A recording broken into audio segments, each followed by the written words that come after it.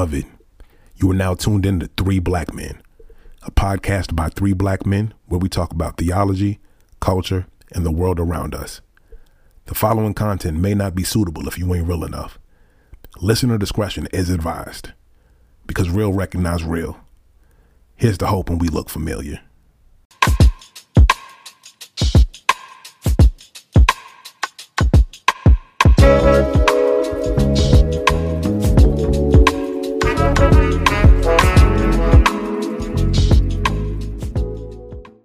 Welcome, everybody, back to the podcast. My name is Robert. My name is Sam. And I'm Trey. And we're the Three Black Men. Hey, we are excited, a little bit silly, per usual. Just a little bit. We have a special guest. Y'all know we only have the best guests on Three Black Men. Only the best. Truly, they're always hitters. Rabbi Danya, welcome to the podcast. Hey. Thank you so much for having me. I am so excited to be here. Yeah, we're I feel like I'm the most, like, it's not a competition or nothing, but I feel like I'm the most excited right now. Like, out of everybody on it, I feel like I don't know. I'm I don't know how you're quantifying that, brother, but bless you. So we're here to talk about Rabbi Danya's book on repentance and repair, making amends in an unapologetic world. Yes. And yes, look, Samuel. Yeah. I want to say, as we jump into this conversation, that one day Sam jumped into the group chat. Hey, do y'all know Rabbi Danya in this book on repentance and repair? Like, yes, brother, we're reading it. And it became this moment of all of us just going back and forth on this book. And then started the talks of, we should reach out and ask if she'd be on the podcast. And here we are, all these weeks, months later. So Sam, the lesson has all the podcasts question. out there. Shoot your shot. Just shoot your shot. Exactly. Sorry. For real, Exactly. man. Shoot your shot. So Sam, go ahead with the first question. Yeah. So Rabbi Danya, wait. Yeah. Okay. So this book has so many, and there's in so many different areas. I think it speaks to so many different things that whether you are a Christian or Jewish or just a human being that deals with trauma, anybody can get something from this book, especially with forgiveness. I think that's probably where I got the most from it. A couple times you talked about in there, or you mentioned in there, where forgiveness is not required, right? It's not a necessity for healing. It's not, you don't have to necessarily forgive. And for me to hear that, to read that, was very freeing. And I think really helped me to make strides in my healing process. So just for people, I would love for all of our listeners to grab this book and check it out and get one as a gift for somebody else. But for people who may not read this book, can you just talk a little bit about I guess the importance of letting go of the idea that forgiveness is necessary? Yes, with pleasure. So I guess the starting point for this book is that I'm taking Jewish ideas about, the translation is repentance, but it's a Hebrew word that is about kind of coming back, tshuva, like coming back from where you were supposed to be before you screwed up. And in my tradition, the emphasis when harm happens is on sort of the whole community coming together towards the perpetrator and saying, clean up your act, like get it together, clean up your business. The work is on you to own the harm that you caused, do the work to try to become the person who isn't causing the harm anymore, and stop making future victims, and do everything to take care of and attend to the person that you hurt. And in American society, And I think there are threads in various parts of Christian culture. I don't want to make any sweeping generalizations where forgiveness is very, very heavily emphasized, that when harm happens, we say, okay, well, you have to forgive. Forgiveness is the virtue. And we forget to ask anything of the harm doer. And when that happens, it's a really good way to reinscribe existing power structures, right? If harm happens across lines of power, because it's a great way to say, oh, well, I forgive them. Great. Everything can go exactly to how it was. And no change necessary. No change necessary. We can keep things exact. It's like an absolution. And for us, the emphasis is on the harm doer taking accountability. And for us, the victim's process is a totally separate track. And you can take total accountability and do all of the work. And you have to ask, for forgiveness towards the end of the process, not right at the beginning before you've really gotten the memo, but towards the end. And you have to go back and ask a few times and try to really land that apology. But the phrase, like, you have to forgive me because otherwise I can't go ask God for forgiveness on Yom Kippur, doesn't exist in Judaism. Like, even if they're never forgiven, they can go complete their repentance process. So then we look over at the person who was harmed and we say, you get to do your healing in your way, on your terms. And we have this text that, like, bottom line, how I read it is like, if you were harmed in a way that was irreparable, that's like traumatic, that can never, it's like, if I steal from you, I pay you the money back, maybe I pay you for damages, we're good, right? Right. I got to be sincere, but like, you know what I mean? Like, there's a return for that. But if you're harmed in a way that can never truly be really healed, you never have to forgive. You might. It might come up organically in your process, but there's no obligation. And when we stop putting that labor on people who were harmed, we can actually let people heal, maybe, Yeah, absolutely. I'm curious, as somebody who's sat with or tried to make a commitment to sitting with and under the thinking of a lot of Jewish leaders and thinkers who helped me to more fully understand some of like our sacred texts and traditions here in the Christian world. I'm curious if you could share some thoughts on, when did you recognize or suspect that Maimonides and his teaching in this particular avenue here had something to share with the greater world, like even outside of Judaism? Me too. That's a very easy answer. You preach. Okay. I mean, like, this is easy. Yeah, it's out of the park. I hadn't really thought about, like, I always liked his stuff. It's this particular stuff around repentance, I would tend to teach every year, every other year. You know what I mean? You have your stuff that you like that you come back to. But then Me Too hit. And this question of these terrible dudes who have come up with their terrible, apologies, like, yeah, I did it, but it's going to be really hard for me personally. And, I did it, but what about my career? What do we do with them? Like, now what? Yeah. And somebody asked me for something they were writing, and I sort of sent them some paragraphs and then threw them on Twitter of how would we know if Louis C.K. decided to wake up one day and actually do the work, please God, speedily in our days, not holding my breath, but right.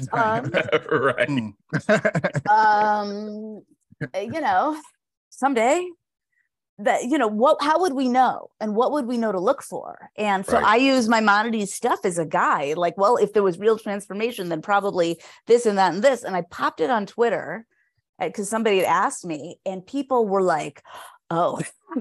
And then they started asking me questions, and then, well, what about this? Well, what about this?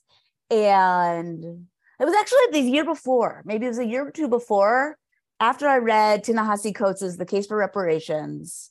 And I started thinking about, because he started about Germany's work on reparations. I was like, oh, yeah, okay, we could use the tshuva process, tshuva model to think about tshuva for white supremacy, right? And think about reparations. And so I wrote like one op-ed and I kind of forgot about it. And then Me Too came and I was like, okay, we're going to have to open this box and see what else is in here. I love it. I love it. I love that. I think, you know, even that concentration on the repair portion of it is so helpful and healing to Sam pointed that out earlier. You kind of segued yourself because I want to get into the chapter 3, harm in the public square, or accountable to whom. I want to rest here, abide here for a while. Because there's a whole lot of shenanigans in the world today. So let me just read let's talk about we Black, so we've got endless thoughts. We got a lot of thoughts. Bring it. We'll be all night. Okay, yeah, I need that. Yeah, this is. Grab your coffee. Tell me what you're thinking. Yes. Okay, so first I want to read this quote that sets things off beautifully on page 75. You're right. When offenses are revealed in the public sphere, a video gone viral, a celebrity news item, a politician's misdeeds uncovered, what does the path to repentance demand? Does the perpetrator of harm have to account for the millions of eyes and ears taking in their actions? And if so, in what way? We, the witnesses, are not necessarily the direct recipients of hurt, but we're impacted. Our whole culture is. And so, yeah, I'm just curious. Talk to us about like harm in the public square. I think what you really highlight is there is the victim, the initial victim of the impact in the public square, but we all are these bystanders. And in this age, everyone has an opinion, right? Somebody might say this racial slur, and you have multiple people not even in that community who say, we forgive you. And so I'm just, I think of Kyrie Irving. I'm just going to be very blunt. He said a whole lot of things that were anti-Semitic. He lifted up a resource that was anti-Semitic.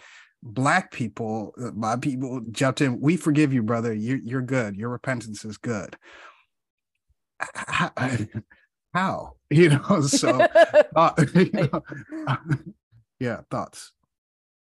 I mean, I'm curious for y'all's thoughts. I want this to be a conversation. But come on, I'm not coming on here not to hear what you think. Yeah, not how this is gonna go. But right, like the whole question of who gets to decide. Yes. Where, right? Because there are layers of harm when you think about someone committing harm against an entire community, right? You say something anti-Semitic, that is impacting millions of people. It's like although there are a number of individuals who consider themselves like the Grand Pope of the Jews, there is in fact not a Grand Pope of the Jews. Sorry to Bibi Netanyahu and a handful of communal professionals, Jewish community professionals that I will not name. We don't end up on the list. Yeah, nobody's the grand. So like nobody gets to forgive on behalf of the Jewish people because like you don't represent me, right? Right. Whereas you have something like I don't know, Louis C.K., who both hurt individual women and impacted rape culture for our whole culture. So that's, you know what I mean? So like there are actually people who could forgive him, who are actually specific victims, even though there's this larger cultural impact, but we're also hurt. So then, but he's not,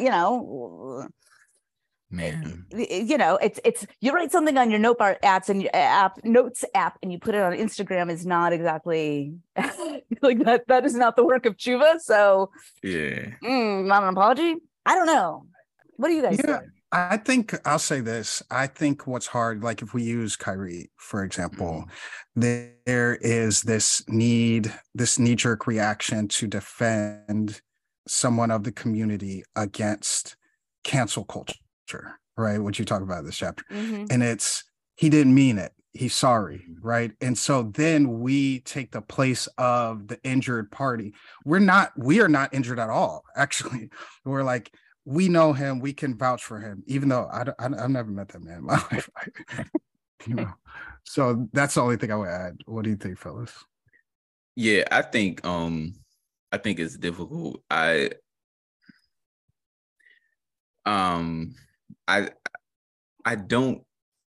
I think Kyrie and like Louis CK are kind of like two different, even though they both like did some really harmful stuff. I think they're a little different, and this is just my opinion. And I will only say that because I don't think his intention was. I think he said anti-Semitic things out of ignorance. Good refining. And so with that, I understand the idea of like, yo, I live in America. I was not taught my history, so I'm struggling to find. Granted, he gravitated towards some really dangerous things, but it's one of those things where it's like, well, who do you have around you, and how do you know? You know what I'm saying? So, yeah, that. So for, I don't think I have anything necessarily to forgive. But I'm cautious to make that distinct. Like if I hear the discussion going on, like I'm cautious, just kind of just being honest. I don't let white people drag black people in public too much. Like just being honest, I would be like, okay, like I hear me out, right? Because this is something you need to consider. Don't strip him of his humanity because this was out of ignorance, right? Like this can be corrected. This is just teaching. Right. Yeah.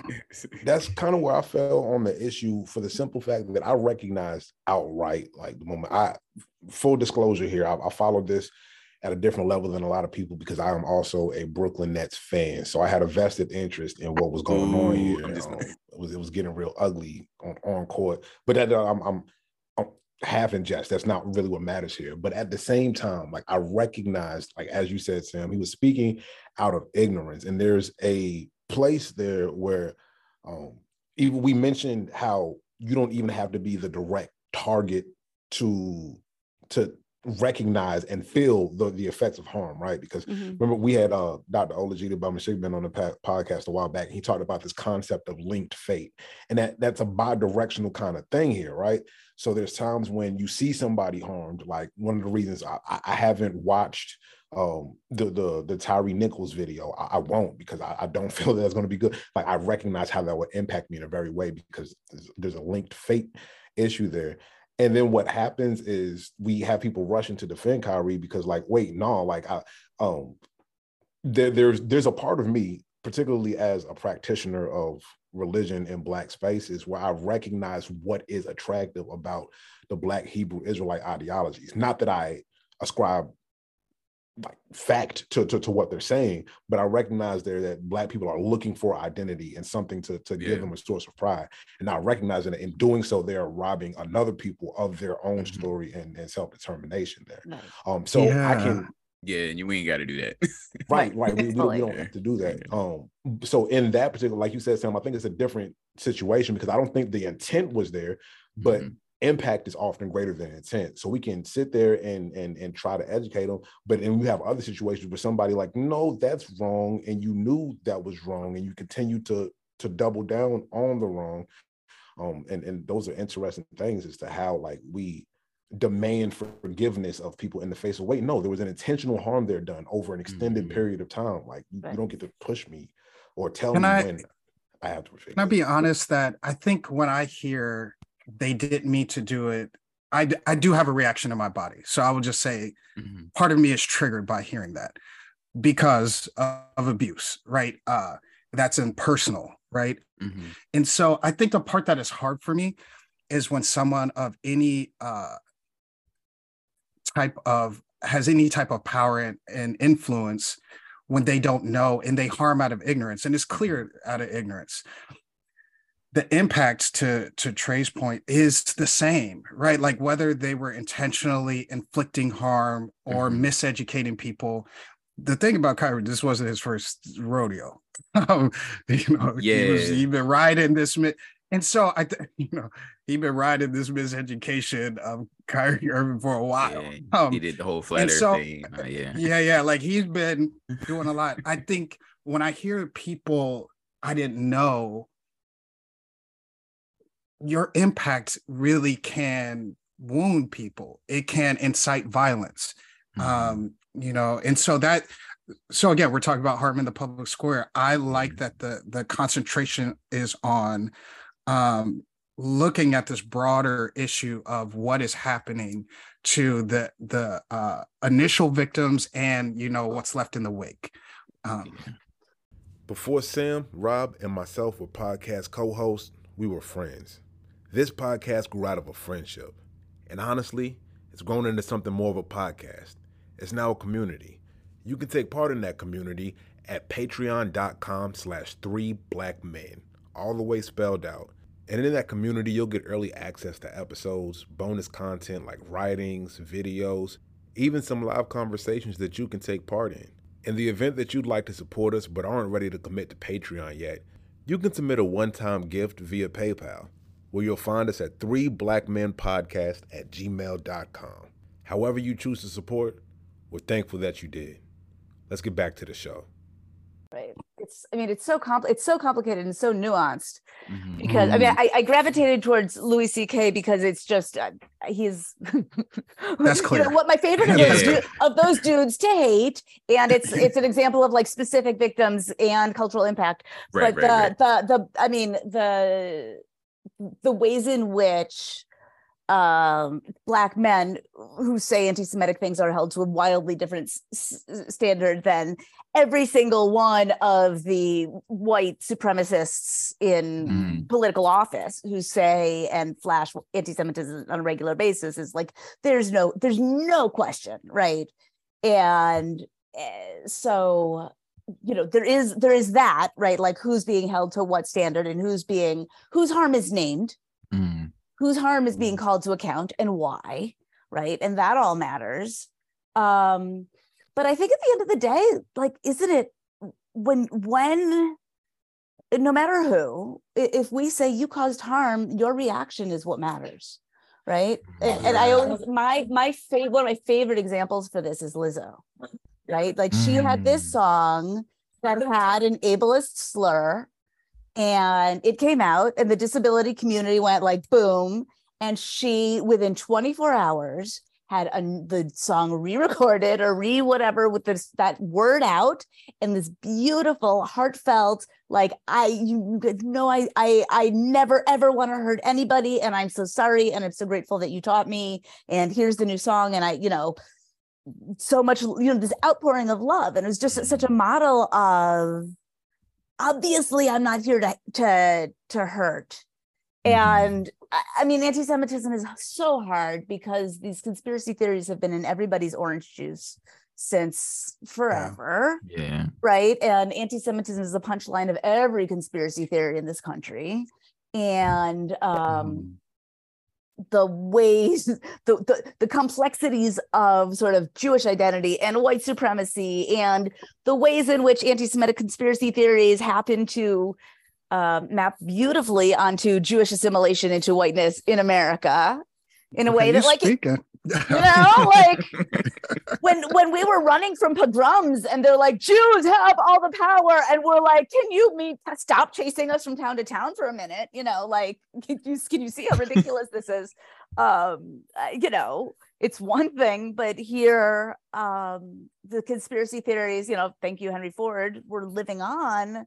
Yeah. As we're like, hey, like the irony, like there was so much Jewish Black solidarity from like the beginning of the 20th century through World War II, right? We're going to fight the Black Americans were the ones who helped get us into World War II.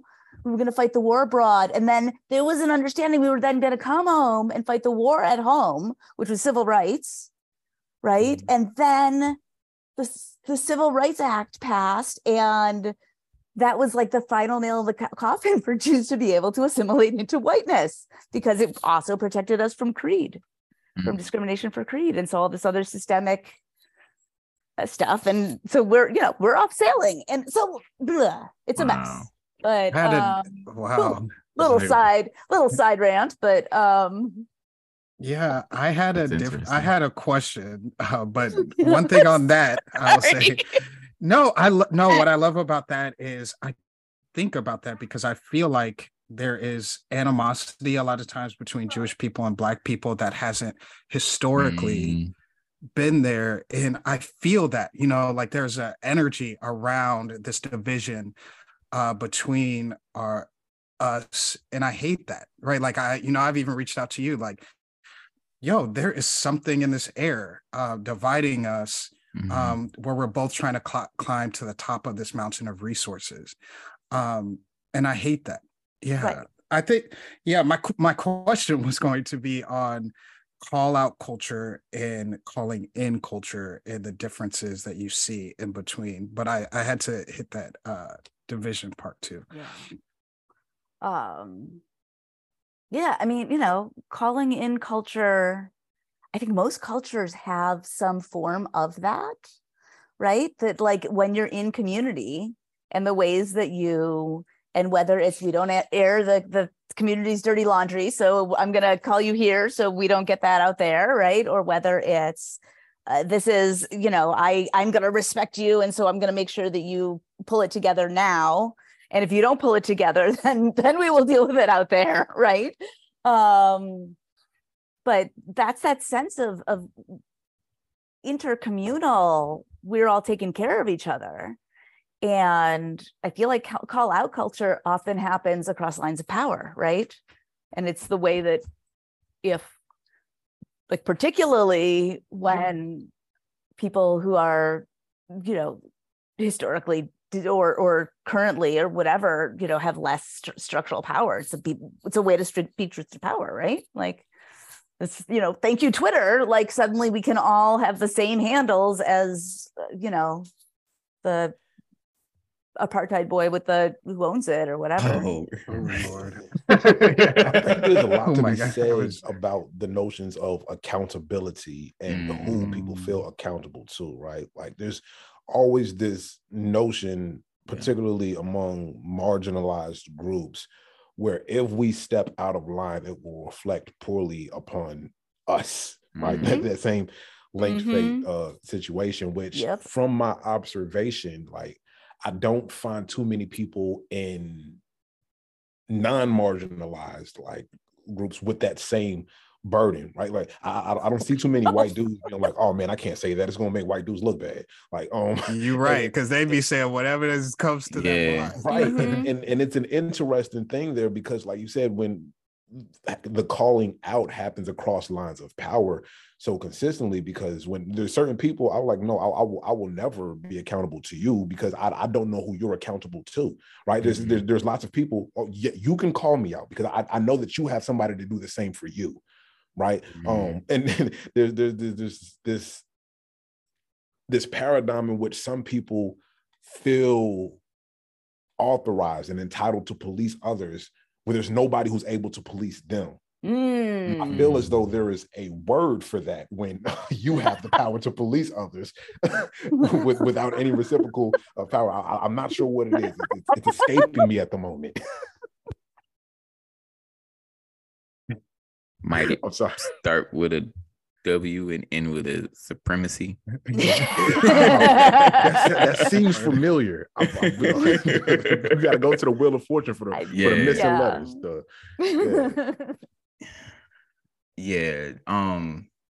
That's interesting because for me, I try for several different reasons. I try to really govern my interactions in public spaces. Particularly for one, I know I'm still healing through things, right? There's still junk I'm cleaning out. Yes. And there in that, just in observing, I recognize like, wait, that's not ethically, you know what I'm saying? That's a little anti-Semitic. Let's clean this up. Let's do a little research in this area. Like I find different things And I used to be one of those people, like, anytime I'm reading something or, learning something, about it, because I'm tweeting everything. I'm like, but I had to stop because I realized I was all over, and I didn't want to do a Kyrie. I guess we have a name for that now. I didn't want to do that. Specifically because, like, we have this. I love doing this with my brothers, and also I have a family, right? So I don't know. I guess I struggle with where people find really the confidence to really be so bold in areas to where they feel like what Trey was saying, like, oh, well, I'm not accountable, and you can, you know what I'm saying? But I guess that's just not a part of my history. Yeah, I think that's go ahead.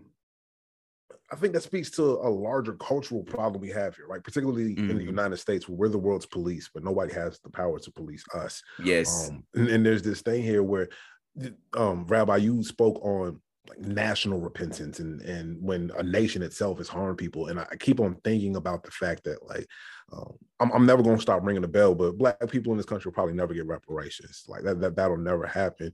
And I sit there wrestling with the fact that if America were to do even the first couple steps, the first one step of repentance, as you outlined in this book, then I feel as though there's this fear, this unspoken fear in America that we lose the right to call ourselves exceptional. Should we do that? Should we own the things that we've done there? Could you speak to whether or not, like, that's a legitimate fear that you're sensing, that prevents some people from doing this work, like the loss of perception, self-perception even? Yeah, no, I mean, I think that's true. And I think, I think on some deep level, when you force the harmed party to do the forgiving, then you get to keep the status quo. Right. Right. Like, if you tell the person in the abusive relationship that they should just forgive, like, everything goes back to normal, whatever. We get, the pastor gets to keep their job, or the rabbi gets to keep their job, or, right. Like, and I keep thinking about the 1619 Project as the invitation to the confession stage of repentance. Wow. Right. I mean, it was not the confession stage, right? That is on the harming party, right? That is on the U.S. government and or United States culture, whoever we're going to call that, right? That's on white America. And but that was, I mean, if there's ever an invitation to do the work, like, hi, here are some receipts. Perhaps you would like to look at this. And America took a look at this and said, no, thank you. They were actually rabid in there. No, thank you. Actually, we're going to ban this in 36 states and, go harder and harder on Black history than we ever have. Like, listen, I live in Florida. Oh God. God. I completely understand. And it's so crazy because when you look at America's history and, like, all of the countries that we've destabilized or went to war with or done irreparable stuff to their people, I feel like Black folks are the only ones that haven't gotten any sort of reparation. Like, they gave slave owners reparations, right? Like, they figured we need to make this right, and even thought it was cool, like, to, like, say, like, no, Haiti needs to pay reparations to France, and we're gonna make sure that those transactions go through, so they're gonna pay us and we're gonna pay France. Like, but we can't even get, like, an admittance, like, nah, this was bad, we shouldn't have. And it's frustrating because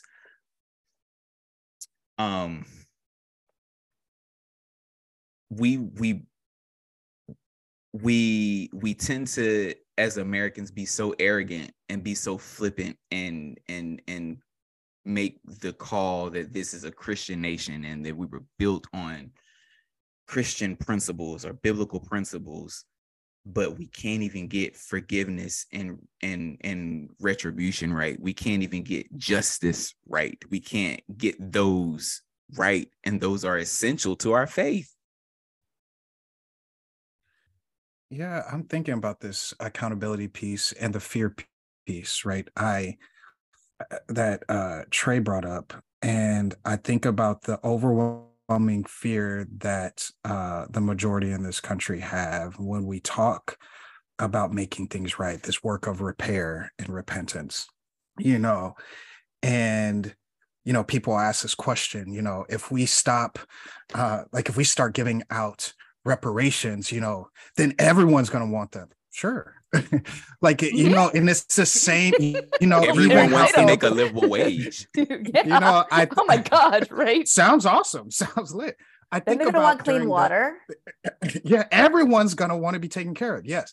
I think about at the beginning of the pandemic and how people started tearing down Confederate monuments and monuments to hate. And people, there was this overwhelming fear that especially white men started naming that if we tear down all these racist statues, you just going to want to tear them down throughout the whole country? Yeah. Yes. If we give you, if we give you $15 an hour, what's next? And so I think there is this fear, right? Like, how much is too much? And I would love for you, you to speak to that, Rabbi Danya, like in this work of repair, how much is too much? Because that's what people are asking. Like, how much should I repair? Like, what's the minimum level I can get in? That's the thing is, if you mean it, if you say I caused harm and you actually get that you caused harm and you get that that's a big deal and that it's not just an personal inconvenience to you, but that there's actually somebody hurt and that impact matters.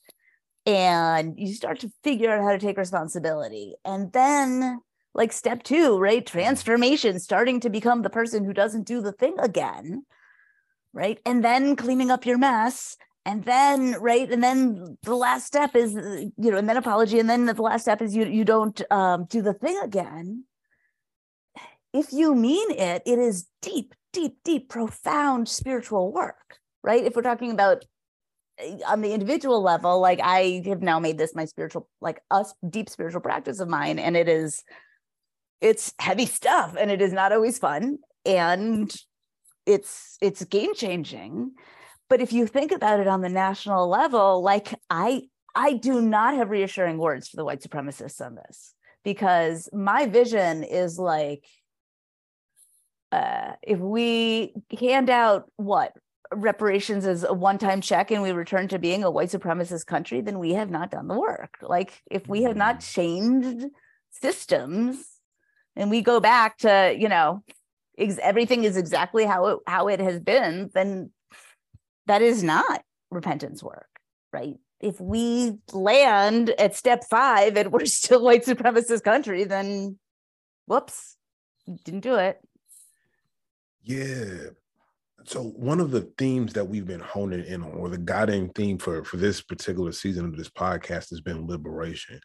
So as you talk about these steps, particularly like the steps of transformation and then not doing the thing again, I sit here thinking about the fact that not doing the work of repentance is not only harming the person or the people that you perpetuated the harm against, but that you are actually robbing yourself of an opportunity to become a more whole being, right? And I'm sitting with the fact that, like, and even on a personal note, there are certain like ghosts that haunt me everywhere, like things that I've done in my past. A different person, it almost feels like did those things, but almost feeling like I'll spend the rest of my life working to not do those things. But even in doing so, it's a freeing sort of feeling. And I'm thinking about the fact that, like, some people view repentance or reparation, that doing that work of repair, as a chore, something we do for somebody else. When honestly, I think there's, when you look at it as a spiritual task, right? Not necessarily as a material one, but there is a self-interest in doing this work almost. Yes. That I can't be who I am supposed to be without making sure that I've set things right, that I'm robbing myself. That sound like something that is in line with what Maimonides had in mind with all of this work of repentance? I mean, I cannot speak to him because he was talking on the individual level, and there's at a certain point, I'm like, this has been a great conversation. I'm going to now leave the 12th century and come back to 2023, right? Yeah, that makes sense. He was great. He was the physician to the Sultan. It's not like he didn't know from interfaith dialogue or whatever, but he has limits. Right. But I think we recognize that there is, it's like the Lila Watson, the Aboriginal activist, who says, if you come here to help me, then I don't want your help. But if you've come here because you understand that your liberation is bound up with mine, then, pull up a chair, we'll get to work. Yes. I am constantly in the process of uprooting and extracting all of the white supremacy that I have been fed my entire life and get every single time I open the computer or leave my house, right? It's a lifelong job. And every time I find, something new to excise, I get freer. It's exactly what you're saying, Trey.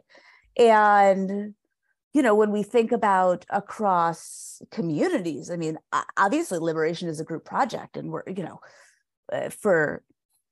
the Jewish community is like racially diverse, right? 15% of the Jewish community is of color, so it's not even to say like for the Jewish community to be with, the Black Americans. It's like there are Black Jews, right? It's like the Jewish community is, there are trans Jews, but like we are all in this together. This is all of our communities, and like we can all say we would like to have a safer, freer country, an experience for everybody, would that be nice? Yes, that would be nice. I think so. And I think a lot of the people who are racist and try to pulling this dominance thing now would enjoy it on the other side if anybody would let them, stop being so afraid. So I was actually going to ask you, Rabbi Danya, if you could just bless the people with some words of encouragement for I know I just did this at Trey a couple of days ago, but just as far as on forgiveness and for somebody who may be going through the process of healing, and forgiveness is tough, right? And maybe that trauma is compounding because of social media and, life or whatever. If you have something, can you just, bless the people with something? Yes. Okay. First of all, whoever's out there listening, I want to bless you to remember that, take a deep breath, and that your healing journey is yours and you own it and you are in charge of it. Nobody else decides but you. And sure, forgiveness can be sometimes it can be a profound letting go and a sort of grace. Sometimes it can be a closing of accounts and saying, you know what, we're good. You don't owe me anything anymore. We're just going to close this page and consider the matter done. Sometimes it's a matter of, somebody once said, wishing that rotten SOB luck and, moving on with your life. And sometimes it's okay to give yourself permission not to forgive, never to forgive.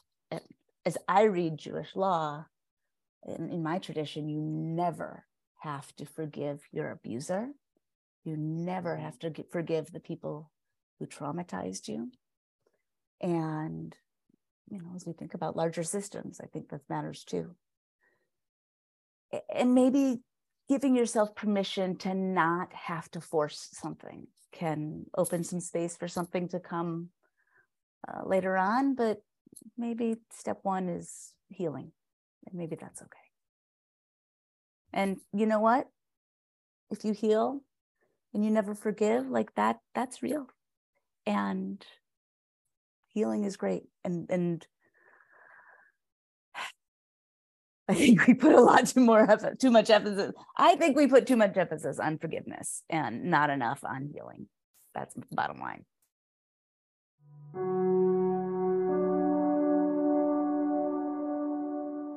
Beloved, on the front burner this week, we got journaling. That's right, just the practice of sitting down and reflecting, writing stuff down in a notebook. Some people are using apps and stuff, but I'm old school in that way. I keep me a notebook, and every single day I spend some time reflecting, usually at the end of the day, but sometimes in the middle, sometimes when the mood strikes. I just write stuff out. It's helpful for me to give myself an outlet to regularly access and engage the parts of my brain and my thoughts that I may not be paying full attention to throughout the day. And so, each and every day I slow down, ask myself a couple questions like, how did this day sit with you? What are some regrets you have about this day? What were some small wins that happened today that you should take some time to celebrate? What would you like to see enacted tomorrow? And sometimes I don't feel like answering all them questions. The dope thing is I don't have to, because ain't nobody making me do it. There's been times when I thought in poetry, so I'll scribble a poem in my journal. Sometimes I don't feel like journaling, so I'll write a journal entry about how I don't feel like journaling. But the practice has really helped me to maintain a sense of discipline. So even after a hard day where I'm nowhere near as productive as I wanted to be, and I didn't tick off the things on my to-do list that I wanted to, I can remind myself that I've been disciplined enough to honor my own goals and intentions through the simple practice of journaling. It's helped me grow a lot, and in therapy, there are times when I know what we need to address and what we need to work on because I've been journaling about it. I need to work on this. So if you're not a journaler, I think you should give it a try, because that's what's on the front burner this week.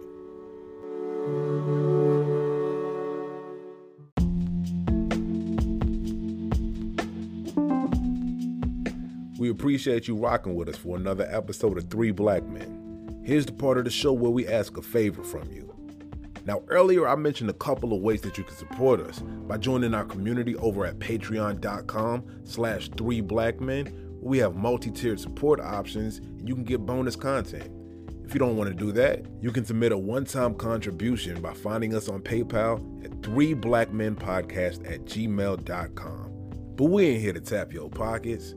Here's a few ways that you can help us out without spending a single dime. If you can stop what you're doing right here, right now, and make sure that you've left us a review and a rating.